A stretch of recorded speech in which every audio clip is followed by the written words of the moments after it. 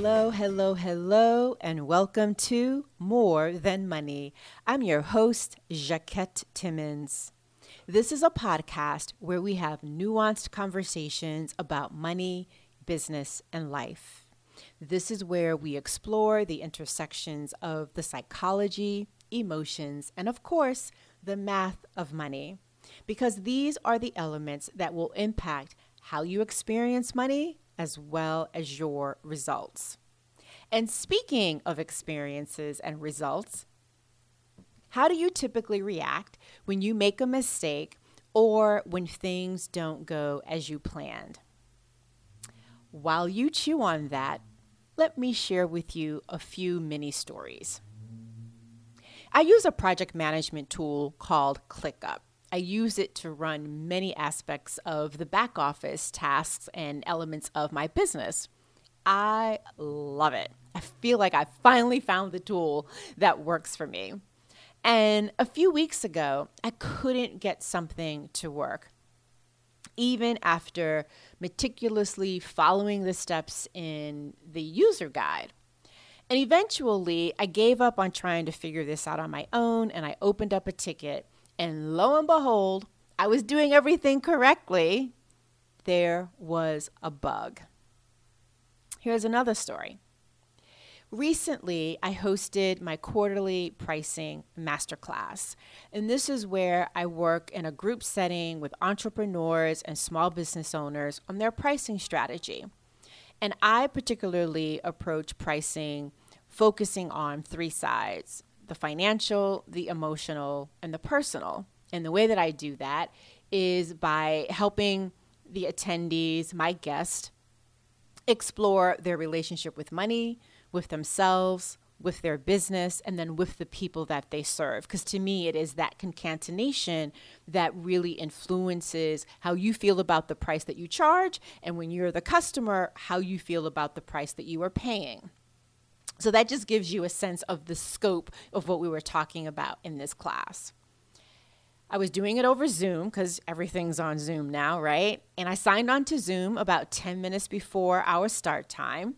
But within 5 minutes of my guests joining, Zoom just booted me out of my own meeting. And I really wish I could blame it on Zoom being Zoom, because as much as we love it, we do know that Zoom has some issues. But it wasn't Zoom's fault, as I would come to learn. Eventually, we got everything going, but oh my goodness, what a, it was just really unnerving. When you're hosting something, that's the last thing that you want to have happen. And while I didn't let the tech hiccups on the front end stop me from delivering on my promise to give my absolute all and to leave everything, as I like to say, on the floor, afterward, I felt really bad that the tech aspect of the experience wasn't as smooth and seamless as I had desired for my guests. So thus began the familiar rabbit hole of questioning, what could I have done differently? Now, this isn't necessarily a bad question, because self-reflection is a good thing. But in this instant, it turns out that there wasn't anything that I could have done. Apparently, the torrential rainstorm that we recently had damaged a cable in my neighborhood and therefore damaged my phone line. And this affected the quality and the consistency of my internet connection. In both instances, both with the project management tool and with the pricing masterclass, something went sideways. In both instances, I did not stop beating up on myself until I discovered there was nothing I could have done in advance or differently to affect the outcome. You see, technology is my Achilles heel. And I think I may have shared this before in a previous episode. So the way that I react to technology when things go awry is the way that others might react to money when things go awry. It is the thing, for me, it's technology. It is the thing that will zap my energy, that will zap my confidence, and will zap my self-reliance when something isn't working right. And by right, I mean not as it should or not as it has in the past. And it will take my frustration level from 0 to 100 in a blink of an eye, along with my self-criticism. So my question to you is, in what area or areas of your life does your Achilles heel rear its head? Because we all have one. Moreover, do you beat yourself up when it's triggered? And if so, for how long? So this brings me back to my question at the top.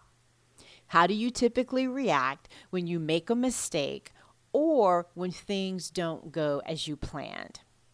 I'm asking that question because exploring this is the focus of today's episode. And before I move on, let me be really clear about something.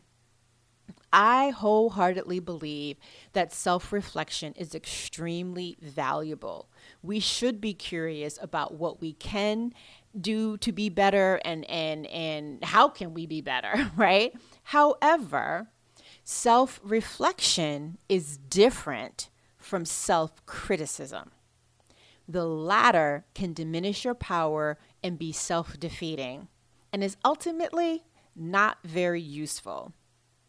And the challenge that you and I have as humans is that inherently we are problem solvers. So it's natural to want to make meaning out of experiences, both the positive and the negative.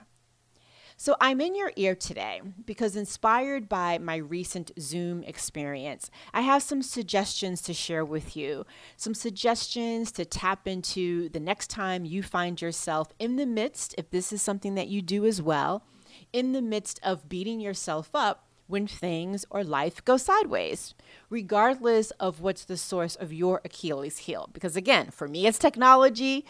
And maybe the same for you. For others, it's money. That may be true for you as well. It could be something entirely different. But here's an important caveat. If your level of self-criticism warrants therapy, please seek professional help.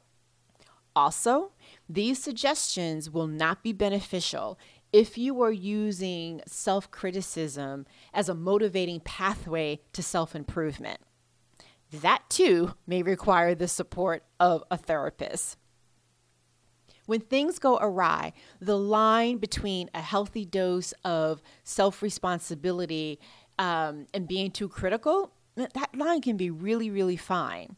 But understanding when you've crossed into the territory of the latter is paramount from my perspective. So, please accept the suggestions that I am about to share with you, that I am offering in today's episode, as a way to pivot when you find yourself traveling down the rabbit hole because your inner critic caused you to over-personalize a mistake, a misstep, or a setback. Also, not all of these may apply, so choose the suggestion or the suggestions that best fit the particular situation that's indeed causing you to beat yourself up and be highly self-critical. All right, so first up is to pay attention. Sometimes when you're beating yourself up over something, you're not even beating yourself up over what happened, over that thing that happened. In my case, with the Zoom incident, I kept berating myself over the age of my computer. And yes, I am definitely due for an upgrade, no doubt. But given the cause of the problem, even the newest MacBook Pro wouldn't have made a difference. So pay attention to what is truly causing you to feel self-conscious about your decisions, about your actions, and or your performance.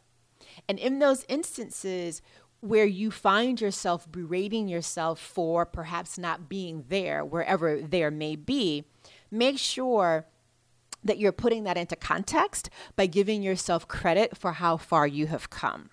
So that's one suggestion. Pay attention.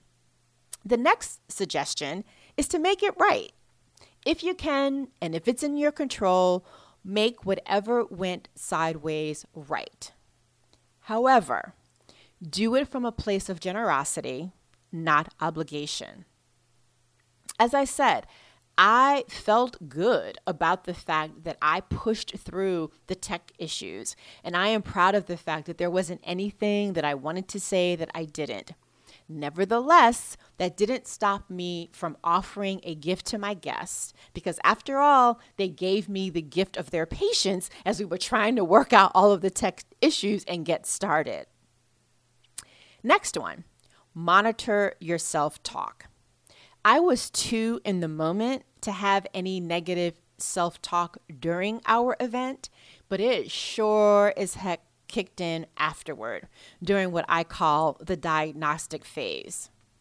Your inner dialogue, people, has a lot of power. It can be either encouraging and energizing or distressing and energy depleting. Therefore, be really disciplined about your thoughts. And if necessary, come up with practices that will help you climb out of the rabbit hole. Also, watch how you retell the story and be sure to retell it from a position of strength. Or wait until you can. So wait until you can tell it from a position of strength before you retell it. The next one, be creative and flexible. Now, this doesn't really apply to either of the snippets that I shared with you with regards to the project management tool and Zoom, but it may to your particular situation. In that, what this is inviting you to do is to shift your focus away from what isn't working to what possibly could work with a question. I was about to say a simple question, but I know it's not always really that simple. But with a question that says, what if I did X instead? It's an open-ended question for a reason, because who knows what you may discover. Here's another, and after this one, we've got about 3 more, so you have a sense of how we're wrapping it up here. Remember, you are a model. How you handle something, especially when you are under pressure, says a lot about you, and people are watching. And those that matter, they want you to pull through and to succeed. So remember that when something goes so awry that you want to just throw in the darn towel. And likewise, remember that how you are showing up and walking your way through that experience and doing what you have to do and making decisions on the dime, remember that what you are also doing is giving others an example that they can reference whenever the need arises for them. Because we are never alone in these sorts of situations. We may not all be in it at the same time, but we have all had a moment, where you've needed to step up because something didn't go as you wanted. All right, so here's the next one. Trust yourself. When it came to my Zoom experience, one of the reasons I was able to be fully present and in the moment is because I leaned into my many years of experience presenting. I was so well prepared that if necessary, I really could have given the entire presentation by phone only with no slides. That's how tight I am with my presentations and how I know what each slide represents, what I want to communicate with each slide, and it's also just how my mind works. The truth of the matter, though, the slides help, right? The slides are visually stimulating, and the slides that I put together are also pretty. But here's my point. Lean into and trust your training and experience. And as crazy as it may sound, and admittedly, I can probably only say this being on the other side of my recent experiences, whatever may be your Achilles heel is inviting you to practice a bit more self-forgiveness. So give yourself that. Here's the next to the last one. Change your viewpoint. This suggestion is closely tied to monitoring your self-talk, in that your inner dialogue is likely more harsh than if you were talking to a loved one or even a stranger. So imagine having an out-of-body experience. And in this moment where you're having this outer body experience, you are actually hovering over this situation and you are observing whatever happened, whatever the mistake was, whatever the misstep was, whatever the setback was. Only instead of you being the one that made the mistake, that took a misstep or experienced the setback, you are observing someone else in the situation. So you swapped yourself out and you put someone else in there. When you do this, when you extract yourself from the situation and you are hovering over it and then somebody else is, in the thick of it, do you notice a bit more objectivity?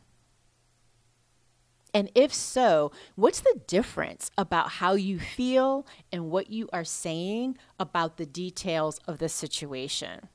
I think the changing of the viewpoint and changing your position, and instead of you being in the center, hovering out and putting someone else in the center, I think that is just such a powerful thing to do, not only in this instance that I'm describing in terms of, the inner critic for when things go awry, but I think it can also be beneficial in other situations as well. So you might want to just put that one in your back pocket. But here's the final quote unquote one, and that is let it go. Experience whatever you're going to experience, reflect on that, learn from it, and then let it go. You see, the thing about you and I being natural problem solvers is that it can often blind us to our humanity. Meaning, mistakes and missteps will happen, whether they are of our own doing or not. And the same is true when it comes to setbacks. Sometimes we're the cause of the setback. Sometimes the setback is due to a choice somebody else made and we had absolutely no control over it. And yet it impacts us, and yet it causes us to have a setback. But none of those define who you are. So instead, experience, reflect, learn, then let it go. Because at the end of the day, when you do that, that whole process should set you up to make better decisions moving forward. But that can only happen if you don't travel down the rabbit hole of beating yourself up when things in life go sideways. Well, that is it for today's episodes, my friends. Thank you so much for tuning in and listening all the way to the end. If you'd like to show appreciation for this podcast and or this particular episode, please leave a rating, review, and or share this episode so we can reach more people. We can't reach more people if we don't have folks helping us to do that. So we really appreciate that. And if you'd like to buy me a coffee, here's how you can do that. Go to www.buymeacoffee.com/Jacquette. Again, www.buymeacoffee.com/Jacquette. Again, many, many thanks for tuning into today's episode.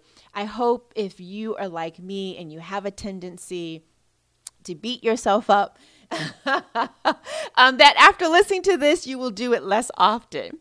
But also in the meantime, please stay safe, stay well, stay healthy, and not just physically, but in spirit too. And remember, until next time, it's about more than money.